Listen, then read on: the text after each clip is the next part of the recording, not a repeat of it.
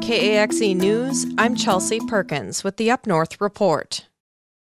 A Beltrami County judge granted a request to access child protection records in the case of a 23-year-old Texas man accused of sexually assaulting an 11-year-old girl in Bemidji last fall.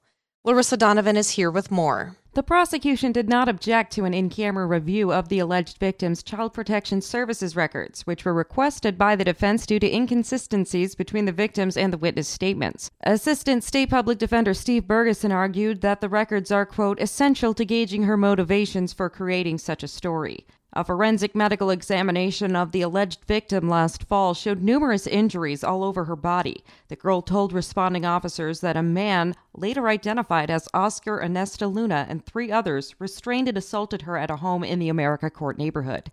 To date, Luna is the only person arrested in the case. In a brief filed earlier this month, the defense for Luna pointed to the victim's young age, potential drug use, and complex life issues after reviewing witness statements. While not objecting to the CPS records review, prosecutor Simon Schindler-Syme wrote in a responding memo that the victim has maintained she was sexually assaulted by a man with an orange eyebrow piercing. An in-camera review means the documents are inspected in a judge's chamber or courtroom with the defense and state present and no other observers allowed. The Crosslake City Council fired its city administrator in a brief special meeting Monday morning, and it appears a majority of city staffers disagree with the decision. The council unanimously agreed to proceed with the employment separation for reasons other than just cause after a performance evaluation last month.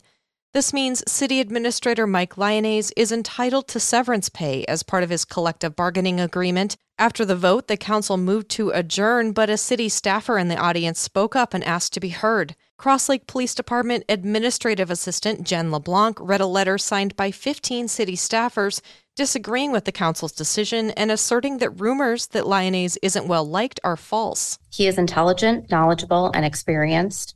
He possesses many skills to keep day-to-day operations running smoothly.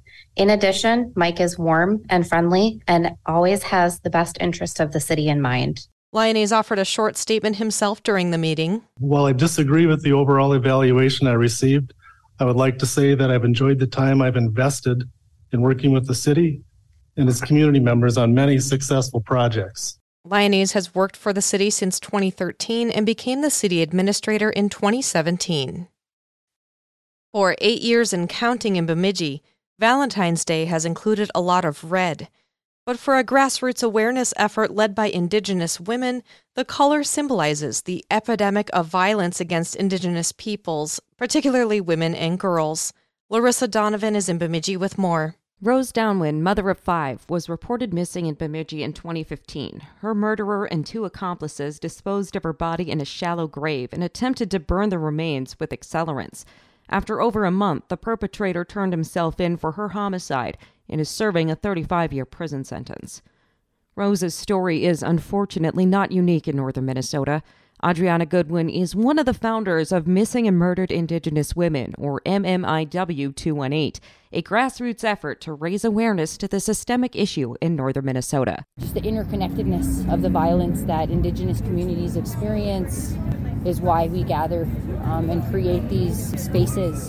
And it's not just a space for us to grieve, it's also a space for us to feel that love, that connection to one another. It is through that connection, through our culture, that we're going to be able to heal our people. And so the shift is happening in the Bemidji area and in other Indigenous communities. People are hearing our calls for help and calls for action. While only representing 1% of the state's population, Indigenous people are victim to 8% of the state's homicides. Dwa Brown is closely connected to the Rose Downwin case and was there to show support to other families who are grieving lost and missing loved ones. We don't get the same news coverage. We don't get the same attention or care. So I'm just down here supporting those people as much as I can. On Thursday, Minnesotans can opt for a missing and murdered Indigenous relatives license plate, with funds raised going toward funding search efforts and reward monies, among other uses. For KAXE News, I'm Larissa Donovan.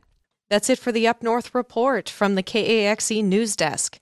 I'm Chelsea Perkins, telling the stories of northern Minnesota through local news.